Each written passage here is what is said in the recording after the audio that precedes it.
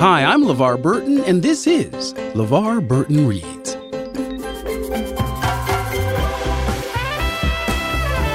In every episode, I handpick a different piece of short fiction, and I read it to you. The only thing these stories have in common is that I love them, and I hope you will too. You know, as artificial intelligence improves and we assign AI and robots more and more human tasks, of course, there's a huge discussion about what actually makes us human. Maybe one of the things that makes us unquestionably human is our failings, or more accurately, our struggle to love, to believe, to endure.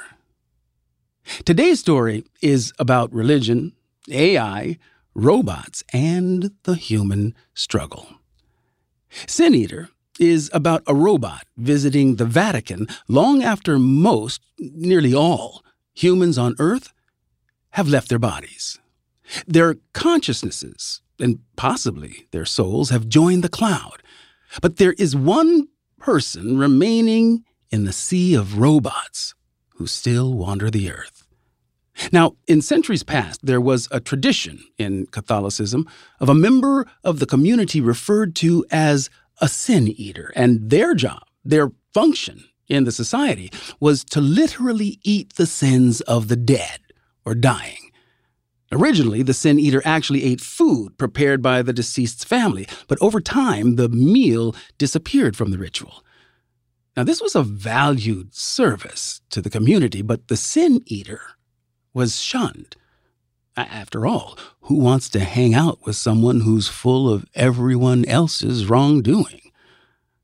The story is by the multi-award-winning British author Ian R. MacLeod, who's written The Light Ages, The House of Storms, The Great Wheel, and a host of short stories and novellas. His most recent collection is Ragged Maps, and it includes today's story. Please do check out the written content advisory in the episode description if you are so inclined. And now, if you're ready, let's take a deep breath.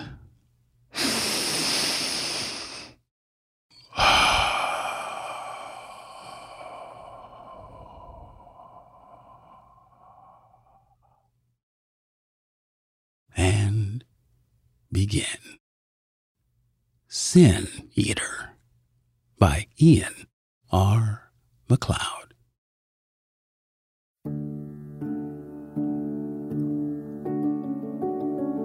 Many weeks after it had first received the summons from the sting of a lone server bee, the robot finally entered the ruins of Rome. The great city was as empty of life as every other place it had passed through, its once bustling alleys and busy thoroughfares filled with nothing but ghost flurries of snow. As it reached the ruins of the central district, and lured by its semi-human silhouette, the city's remaining inhabitants began to emerge. Rusting waiters in tattered, long-tailed suits gestured towards broken heaps of tables. Guidebots called out in the cracked tones of a dozen different languages with offers of private tours of the Colosseum, the Pantheon, the Forum, whatever was left of the famous museums, and of course, the great Basilica of St. Peter's, whose dome, whole but still seemingly mostly intact, rose over the rubble ahead. The pleasure droids looked even more convincingly alive, and thus pathetic, preening amid the shadows with proffered glimpses of worn-out synth flesh and damaged orifices. Although, to the robot's heuristic thought processes, the lesser service machines which were still heedlessly attempting to maintain this city, street sweepers clamoring frantically over debris, window cleaners meticulously polishing heaps of shattered glass, led an even less enviable existence, at least assuming such devices possessed any conscious awareness of their own. Beyond billows of dead leaves and sooty ice drifts, the vast oval sweep of St. Peter's Plaza finally loomed into view. Here, the robot, a tall, thin figure carrying a battered carpet bag, its faded face fixed into an eternal mask of compassion, its dirtied feet, emerging from the tatters of its robes, paused. Even though the central obelisk was now toppled, the vista remained impressive. It was ascending the wide throw of steps leading toward the pillared main entrance when it heard a voice over to its right. "There you are, at last." Turning, the robot saw a small but approximately humanoid servitor emerging from a side door. "It's this way." The servitor's stained apron flapped in the wind. Thorns of underlying metal poked from a beckoning hand. "His Holiness is waiting." The doorway through which the robot followed the hurrying little machine was unimposing, but the corridors and spaces beyond were uniformly grand. Great friezes poured down from cracked ceilings. Damp, mottled walls were punctuated by crazed mirrors and vast, dark paintings framed in waves of peeling gold. Halberd-bearing quasi-military droids in moth-eaten uniforms, which the robot's databanks identified as the remnants of the Papal Guard, creaked to attention. The effect was dramatic, despite the evident decay. "So, you work here?" it asked, as much to test its continued abilities to converse aloud as to elicit any information from the figure scurrying ahead. Yes, always." The servitor looked back, a frayed headscarf framing a face its designers had once shaped into a compliant smile. "What else would I do?" "Then you must have seen many changes." "In a way, yes, but also no. At least, not until now. His Holiness, he still calls me Irene, which is the name he gave me when I was first installed. He still, even sometimes, well, you must see for yourself." The servitor turned the ornate brass handle of a final doorway and waved the robot through. The room beyond, if it could even be called a room, was long and high, with tall windows and an elaborately curving roof. The robot's first thought was that it had been wrong about all the rest of the Vatican. None of it was that impressive, not compared to this. Even for a merely sentient machine, the sensation of being surrounded by these miraculous billows of color and light was almost overwhelming. Rather than simply understanding that this echoing space was intended to inspire awe, or something close to it, was what it actually felt. At least its sensory inputs and heuristic thought processes were sufficiently provoked for it not to become instantly aware of the steel-framed bed which stood at the chapel's center. When it did, it walked slowly forward.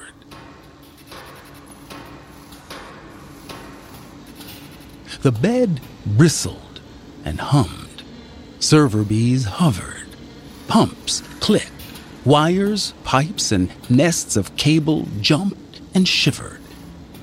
It seemed at first as if the body which lay at its center was the only lifeless thing in this strange tableau.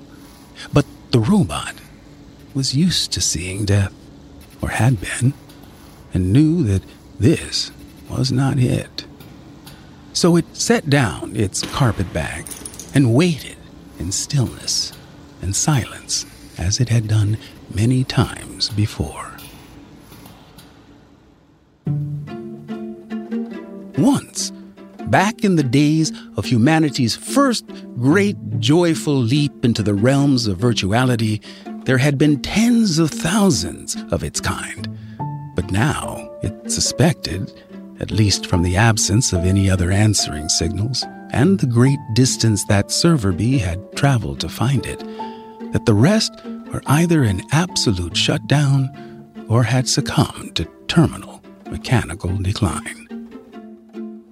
Dead, in other words, it presumed, or at least the closest a machine might ever come to such a state, as the old man's near-translucent eyelids finally fluttered open to reveal irises the color of rain, and the spasm of a smile creased his ancient face.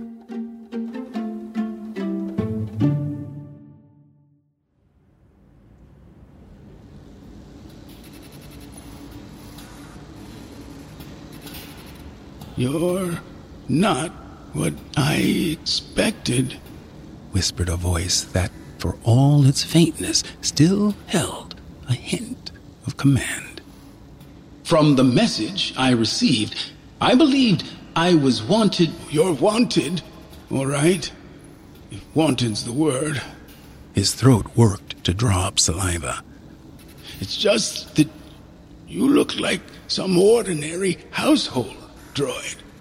My appearance was designed not to cause alarm." "And cause what instead? Ready submission? Dumb acquiescence? Easy acceptance? Here." The thin mouth grimaced. "I can't lie flat like this. Help me up a little. But be careful of those tubes." Anxious server bees flitted and batted as the robot gently raised and resettled the eggshell lightness of the old man's head. "Is that better? At least I can see you more clearly. People used to call you a sin eater, I believe." The robot would have shrugged had its inner metal frame been configured to perform such a gesture. Although it found the link with its services to be tenuous, its databanks were certainly fully aware of the practice in several cultures of one human taking on the sins of another to ensure a better afterlife, often through the eating of food, and it had indeed been called such a thing many times. "I'm technically known as a transfer assistant, but you can refer to me however you wish." "Transfer assistant." "Oh, it's good to know your makers had a flair for the anodyne. People used to call me Your Holiness, you know." "I'm sorry, No. I mustn't fool myself into imagining you're more than just another machine. Still, I am, or once was, Pope Pontian II.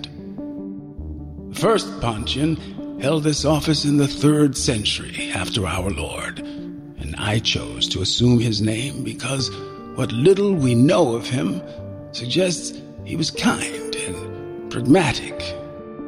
He was arrested and tried for his beliefs in the reign of the Roman Emperor Maximinus Thrax.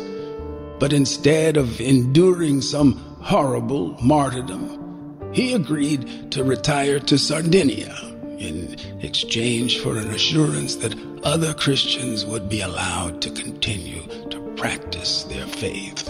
It's not much of a story that I know, and there are many far more spectacular popes. Pope Julius II, for example, actually led the armies of the Holy See into battle. Can you believe? He also commissioned this ceiling. The old man's hand wavered up towards where, almost directly above them, Michelangelo's Adam reached out to receive the spark of life from God. But look at me now. Here. The steel bed hummed and clicked. Is there really no one else left out there? Has every other soul already transferred? Once again, the robot might have shrugged. There may well still be humans living corporeally somewhere. Perhaps out in the colonies on Mars, or the geodesic farms which were being developed in the Antarctic, or even in some remote wilderness. But it's been decades since I, personally, have encountered a living human, or detected any signs or signals indicative of their presence. The Pope lay still for a long while, as if the rarity of his long vigil had been unknown to him until now.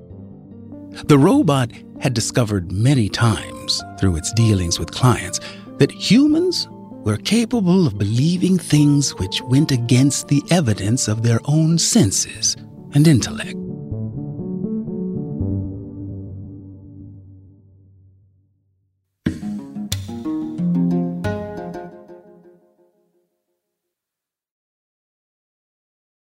Now, let's get back to our story.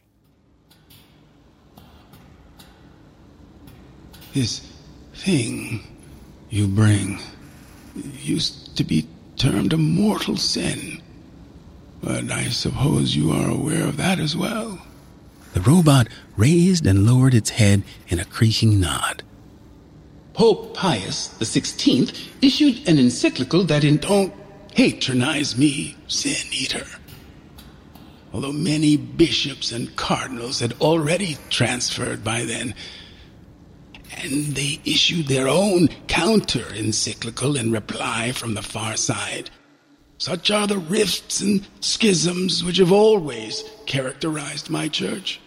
But my own parents, they were honest, simple-hearted Catholics of the old kind, who believed death to be the absolute will of our Lord, and expected a resurrection of a very different kind.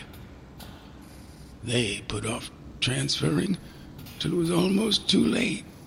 My mother's knees were an agony to her. My father's heart was so weak he could barely stand. When they did, it was at my prompting. And they transferred together, which was only right. If anyone deserved a chance of living a better life on the far side of virtuality, it was them. we still used to talk and exchange regular messages, at least for the first few months, and I never doubted that they were still the people I'd always loved, nor that they were far happier and more fulfilled than they'd ever been when they were corporeally alive. They found a village very much like the one they'd both grown up in, and my father worked his own fields just as he'd always wanted. And my mother sewed and pressed olives and raised chickens, and all the seasons were beautiful and the feast days were spectacular, and there was never any sadness or pain. There was even a fine old church presided over by the same priest, can you believe, who'd once married them back in this world. But they started to find new interests. That, and they began to travel. At first, they simply visited all the places they'd longed to see here on Earth. Although, of course, they were far more wonderful. Venice, not as a stagnant swamp, but risen back, and then far beyond its Renaissance glory. Rome, of course, but in the full pomp of both its pagan and Christian incarnations, instead of the sorry ruin it had already become. then several versions of the holy city they could barely describe. And from there, we began to drift apart. Soon, all I was getting from them were brief messages, followed by a silence, which continues to this day. The old man sighed. All of which I know, Sin Eater, is an old, old story. But I still pray for them, at least when I can bring myself to pray for anything at all. The robot simply waited in silence, using its many sensory inputs to monitor the old man's physical and mental state, along with the subtle interactions of all the many implants, chemicals, and nanoagents which had kept him alive. For the story of how the newly transferred dwelled for a while amid the familiar foothills of old memories, before making the full leap into boundless virtuality was indeed common. Well, The old man snapped. aren't you going to get on with it? Again, the robot raised and lowered its head in a rough approximation of a nod. But first, you should be aware that the process I will help guide you through is entirely reversible, at least until the final moment when you, and only you, elect to transfer or not. Will there be any pain? None beyond that which you are already feeling. Then even that will go. And what's left of this body, it will simply be dead. Yes. I'd be grateful if you could lay it in the catacombs beneath the basilica, where many other popes are interred. The servitor I call Irene will show you the way. It is always my duty to obey the deceased's final requests. I should have done this years ago, you know, Sin Eater. I mean, what use am I now? But I told myself that I was the last of the living line of St. Peter, and that I should strive for life, or at least wait to die in the old-fashioned way. But I've come to realize that my procrastination was just another form of vanity. For who am I to imagine myself above something that all the rest of humanity has embraced with such joy?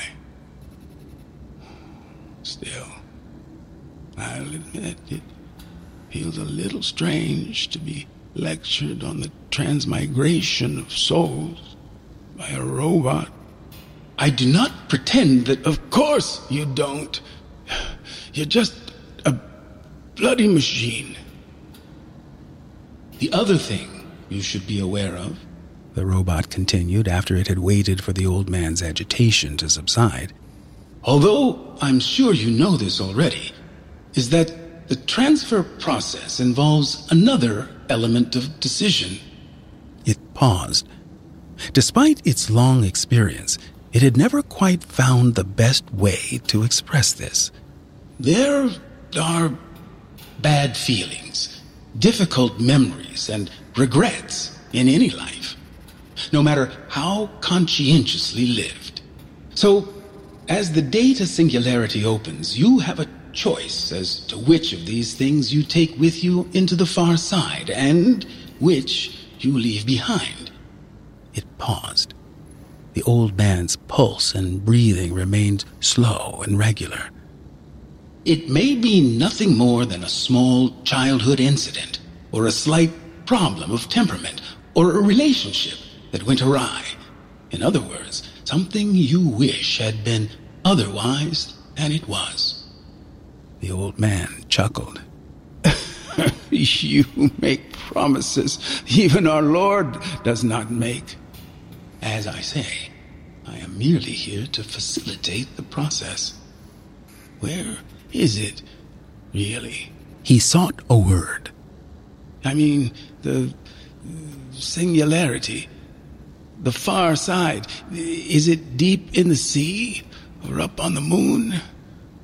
Or out in deep space? In geographical terms, it's in all of those locations, and many others, with multiple power sources and endless redundancies. Some, as we speak, are even traveling ever farther away from Earth. They are all entangled at a quantum level. May I proceed?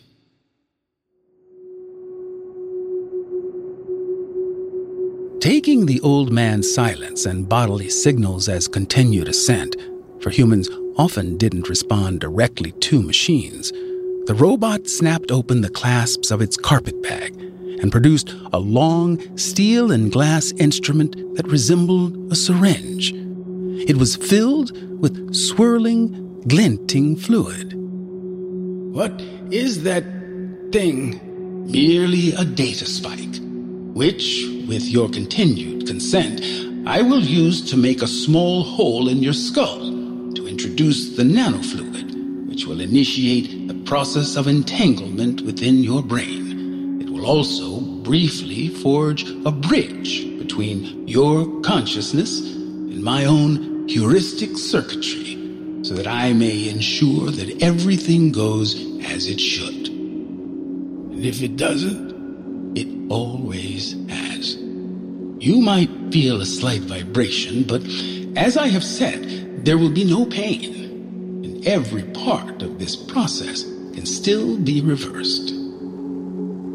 The robot closed its carpet bag and moved carefully and quietly, despite a few creaks, until it was standing directly above and behind the old man's bare skull. He could already feel the beginning tug of entanglement with the activated nanofluid that its own quantum processes, which were made of a similar substance, were striving to make. The tiny drill at the head of the data spike made a shrill, brief whirring as it drove through flesh, bone, membrane, and cerebral fluid. Then, the seeking liquid flooded out from the data spike, multiplying and entangling with billions of synapses in the old man's brain. It feels cold. People often say that. The sensation soon passes. Soon passes. The blurred echo of its own semi-human voice, but now dulled by the old man's hearing, confirmed that the neural connection was forged. Soon there was more. The robot saw itself as the old man saw it, a ragged and limping, yet pathetically sinister machine. It even felt the inherent self-disgust that he disguised with his irritable manner and the confusions of dread and excitement that churned beneath. Yet it also saw the Sistine Chapel as only a human with the great knowledge this man possessed could ever see it, not just as an artistic masterpiece, but a resounding statement of belief. You're with me now, aren't you, Senator? Words were no longer necessary as the surface of his consciousness, the aches and the itches, the confusions and petty annoyances swirled wider and deeper, then darkened and dissolved. For a moment, they were nowhere at all. Then there was a sudden blaze of noise and sunlight, and the robot heard the cries of children and the cluck of chickens, and saw a small hamlet of disorderly roofs and stony, irregular fields hunched beneath sheer white mountains, and it knew that this was the old man's childhood home. Voices, smoke-blackened kitchen beams, a smell of garlic and warm dough, and being lifted, laughing, high by smiling giants into the windy sky. Then a mule or a donkey nosing its head through a sag-wired fence, then squatting over a stinking pit in an old outhouse that buzzed with flies. So it went, sounds and scents and images flowing on through the stations of a life, from the chalk dust boredom of a tiny schoolroom to the stubbly prickle of his father's jowls. Kicking a football and pushing a hoe, the shivering leap into the flashing brightness of the village pond, the hurt of a torn knee, kicking at thistles in the upper meadows after the pointless drowse of Sunday church. Then Sophia Alfonsi, with mystery in her eyes and a stem of grass between her full lips, and the amazing press of her bosom through a whole long summer until the seasons turned and her look grew frosty hard as the winter ground. But I thought... But you said... But I believed... A torment from which somehow only the dusty faces of stained-glass saints in the old church brought any relief.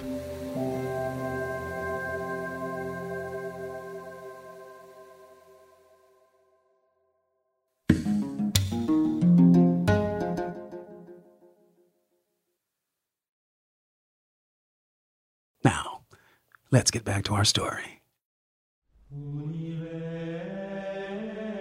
His parents were disappointed when he announced he wanted to become a priest. Surely he could do something more practical with his gifts. Become an engineer, or maybe a doctor. Then, at least, they'd have grandchildren to cherish.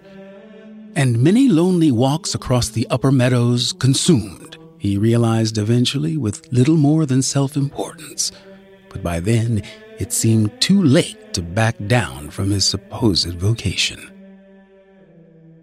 The weekly bus bore him and his cardboard suitcase away to a big city, where he argued endlessly with old men in drafty rooms about all the bad things that happen to good people, and the Bible's many contradictions, and the rising seas, and the pestilential climate, and the great tide of humanity which was already escaping this ruinous world. But somehow he was praised and admired for this endless doubting, and marked out as someone destined to go far. So he mouthed the holy words and raised the Blessed Sacrament, and dutifully climbed the ladders of Mother Church, priest to bishop, archbishop to cardinal. Was this a test? A joke played by a God he didn't believe in? That he should rise so high and be called a man of great faith when he had none at all? The papal election itself was a farce, with few of the remaining living cardinals physically capable of attending fully in charge of their wits, and others who'd recently transferred still insisting on their right to vote. Was there white smoke? Was it black? Did it still matter, with the papal Swiss guard replaced by droids, and only pigeons, rats, and bots waiting outside in St. Peter's Square? But at least Pope Pontius II was already a seasoned scholar of irony, and he still had a duty, yes, to keep this final vigil as penance for a wasted life. And there were always leaky roofs and rotting woodwork, if not matters of theological nicety, to attend to as he wandered the Vatican's empty halls. Even when his own body started to fail him, he dealt with it in the same practical manner and called his personal servitor Irene, and slowly submitted to the indignity of a life dependent entirely on the workings of machines. Days went by like years, but the years fled uncounted, and death still felt too much like giving up. But even if transfer was just another empty promise, he was curious, and he still, yes, had fond memories of his parents and wondered if Sophia Alfonsi had perhaps also made it to the far side. So he finally sent out many server bees to search of a surviving example of the appropriate machine. And the Sin Eater had come.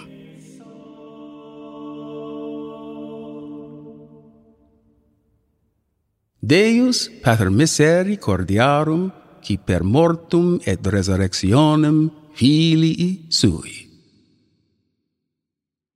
The old man was close to transfer now.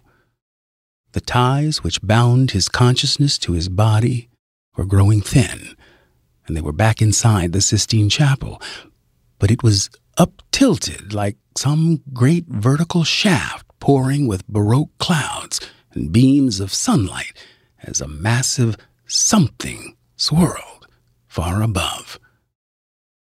So, that's it, Sin Eater? Yes. The data singularity turned and turned. It was a vortex. It was a galaxy. It was a hole punched through reality. It was the light at the far end of a tunnel. It was the mouth of a virtual womb. And all I have to do is let go? Yes. Whenever and however you choose. The robot felt the old man's shivering excitement as he teetered at the edge of everything, just as he had once stood at the lip of the village pond. Then, in a final surge of joyful acceptance, he was gone.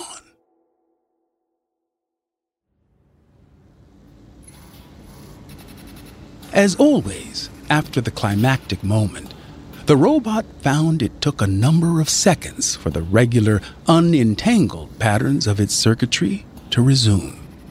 And, as usual, as it stood over yet another dead and emptied body, the eyes blankly staring, the flesh already starting to cool, it became aware of how great the difference was between life and death. With a few quick switches and signals, the pumps and monitors were stilled. Next, it reversed the polarity pull of the data spike, causing the liquid, now darkly clogged with unwanted synaptic residues, to withdraw. The robot had had clients who were petty sadists or outright psychopaths, some of them unrepentant, who thus made their own private hell by dragging the bad things of one world into the next. But most of its clients had judged themselves far more harshly, and the things they left behind could be touchingly small. A word misspoken or an unkind look were often enough to blight an entire life. Still, the bleak weight of the old man's lack of faith, which it could still feel tugging at the edges of its heuristic consciousness from within the turbid nanofluid, was surprising. And as it placed the used data spike back inside its carpetbag, it wondered whether Sin Eater wasn't such a bad title for its work after all. It was just placing a small adhesive patch over the cranial puncture and batting away the still surprisingly agitated server bees. Perhaps they possessed some kind of gestalt consciousness, when it heard a knock at the far door, and the face of the servitor the old man had called Irene peered in. I'll miss him. It shuffled forward, reaching out to touch a marbled hand with the scarred synth flesh of its own. I really don't know what I'm going to do. Miss him. Don't know what I'm going to do.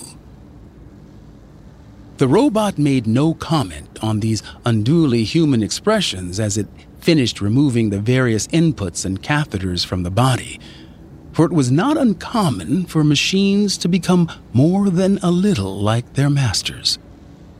This might even explain the continued motility of the server bees, which had drifted up to darken the image of Adam, receiving the spark of life from God.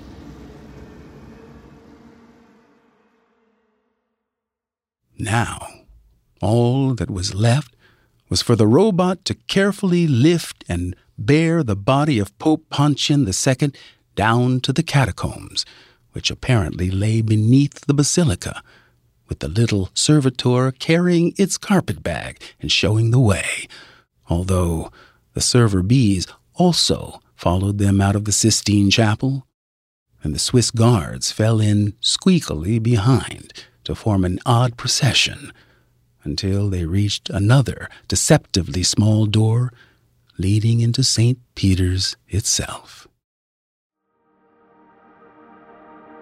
Although the robot's databanks contained the precise details of the basilica's dimensions, it appeared astonishingly vast.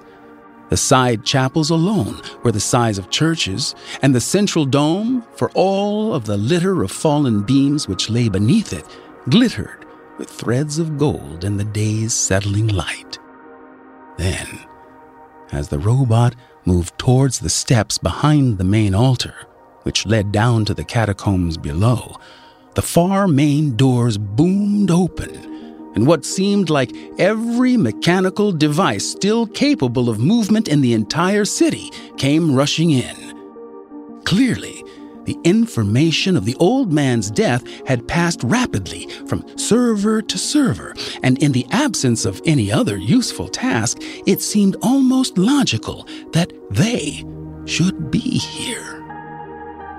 It was important that the robot was allowed to complete these last aspects of its designated role. Yet by now, the sheer number of cyborgs, crawlers, guide bots, pleasure droids, modules, service machines, and semi-autonomous devices, along with the never-growing cloud of server bees which had poured into the basilica, were obstructing its way. Claws, pincers, synth-flesh hands, and numerous other appendages were dragging at it, disregarding its signals of complaint, whilst even its vocal apparatus was soon clogged by the server bees which swarmed across its face. Next, the old man's body was torn from its grasp and borne away.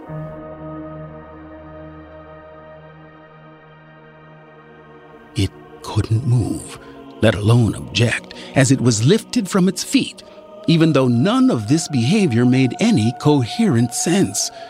Nor could it understand why some of the larger and less humanoid construction automata were fixing two of the fallen roof beams beneath the central dome into the approximate shape of a cross. It caught a glimpse of the little servitor the old man had called Irene, but it too was being engulfed as the carpet bag was torn from its grasp. The robot was borne up by a sea of metals, plastics, and synth flesh until its arms were splayed against the cross, and the data spikes, which had spilled from its carpet bag, both the fresh and the used, were driven into its hands and feet by clouds of server bees as the cross was raised high.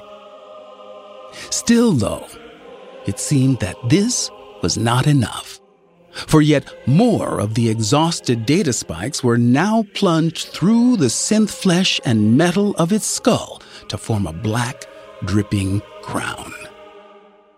It could feel the leaking synaptic residues of many different clients entangling with its quantum circuitry, and experienced whole lifetimes of regret, disappointment, and hunger in one sudden rush.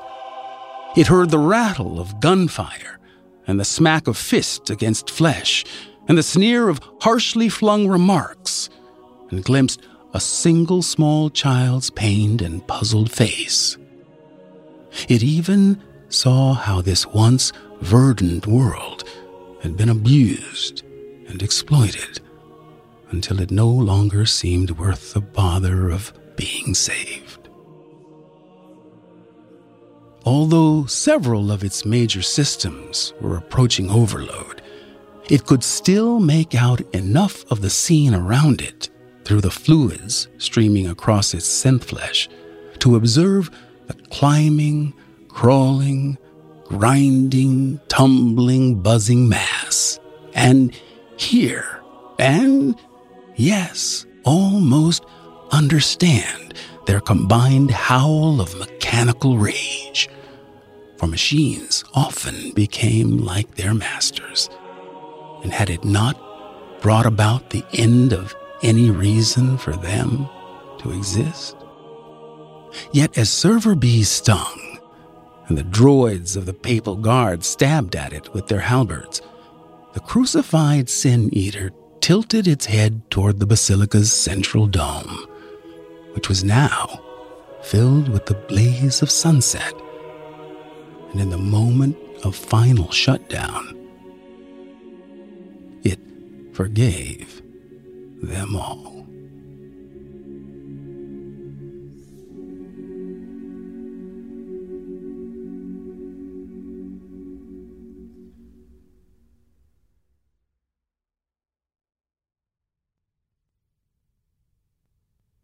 The author of this story, Ian R. MacLeod, in a rare move I find by writers, provides an afterword for this story. And in it, he talks about religion in general as promoting, and I quote, a fundamentally flawed worldview which blocks social progress, stands in the way of human and racial equality, and is an obstacle to scientific progress and objective truth. After all, and after so many centuries, if there was any credibility to the various claims made by the world's major religions to be conduits for the will of God, they surely wouldn't all be in their current mess. End quote. Now, I have, as you well know, talked in the past about my state of being an ex-Catholic and some of the struggles and conflicts that I've had with religion, organized or not, over time. But what really drew me to this story is the idea, and this happens just as the story is getting going. The author says the robot had discovered many times through its dealings with clients that humans were capable of believing things which went against the evidence of their own senses and intellect. Wow. That hits the nail on the head for me. That is our fatal flaw, I believe, as humans, that we are capable of believing things which go against the evidence of our own senses and intellect. And what's troubling to me these days as I look at the social sphere that we all find ourselves in and the chaos that's all around us, right? I mean, my motto these days is I am learning how to surf the chaos. But the chaos is of our own making, right? We've done this to ourselves. Globally, nationally, on a community level, in groups small and large, we have sabotaged our own mission to rise to our highest level of expression, to help one another, to be our best selves. Surfing the chaos means to me that I have to redouble my efforts every single day, standing in the truth of what I believe to be true, that we are here for good, to do good, to express from that place that religion at its most basic self encourages us towards. And so even though religion works for a lot of people, and even though it doesn't necessarily work for me, I can see its value in terms of at least setting the table and pointing us in a direction that at least puts us in the neighborhood of why we're here on this earth. To believe things which go against the evidence of our own senses and intellect.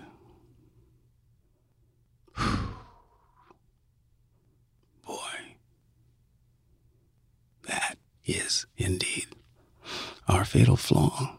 And if we are to get out of this man-made mess, we are absolutely going to need not only each other, but our own good sense and intellect. But more than anything else, we're going to need our innate commitment to doing the right thing. No more complicated than that, I don't think. But then that's just me.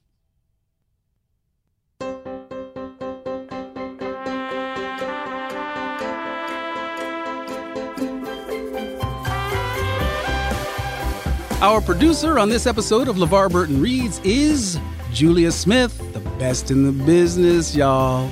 Our fabulous researcher is L.D. Lewis, always happy to have you aboard, my sister. Our editing and sound design by the extraordinary Brendan Burns. And thanks to Talon Stradley for his invaluable production support. Our original theme and credits music is by our own Brendan Burns. My thanks to Ian R. MacLeod for allowing me to read his story today. You can find it in his new collection entitled Ragged Maps. And if you're new to Ian's writing, there is a huge pile of other works of his to check out. You can find a list at ianrmacleod.com. If you like the podcast, one of the best things you can do to support it is to tell a friend. Just pick an episode and send them the link. Share the short fiction wealth. LeVar Burton Reads is a production of Stitcher and LeVar Burton Entertainment. Our executive producers are Josephine Martirana and yours truly, LeVar Burton. And if you want to find me on the internet, I'm LeVar.Burton on Instagram, at LeVar Burton on Twitter, or the LeVar Burton on TikTok. You can also go to LeVarBurton.com. And hey, if you want to join my book club, go to fable.co/LeVar. We're reading together, y'all. Come join us. I'll see you next time, but you don't have to take my word for it.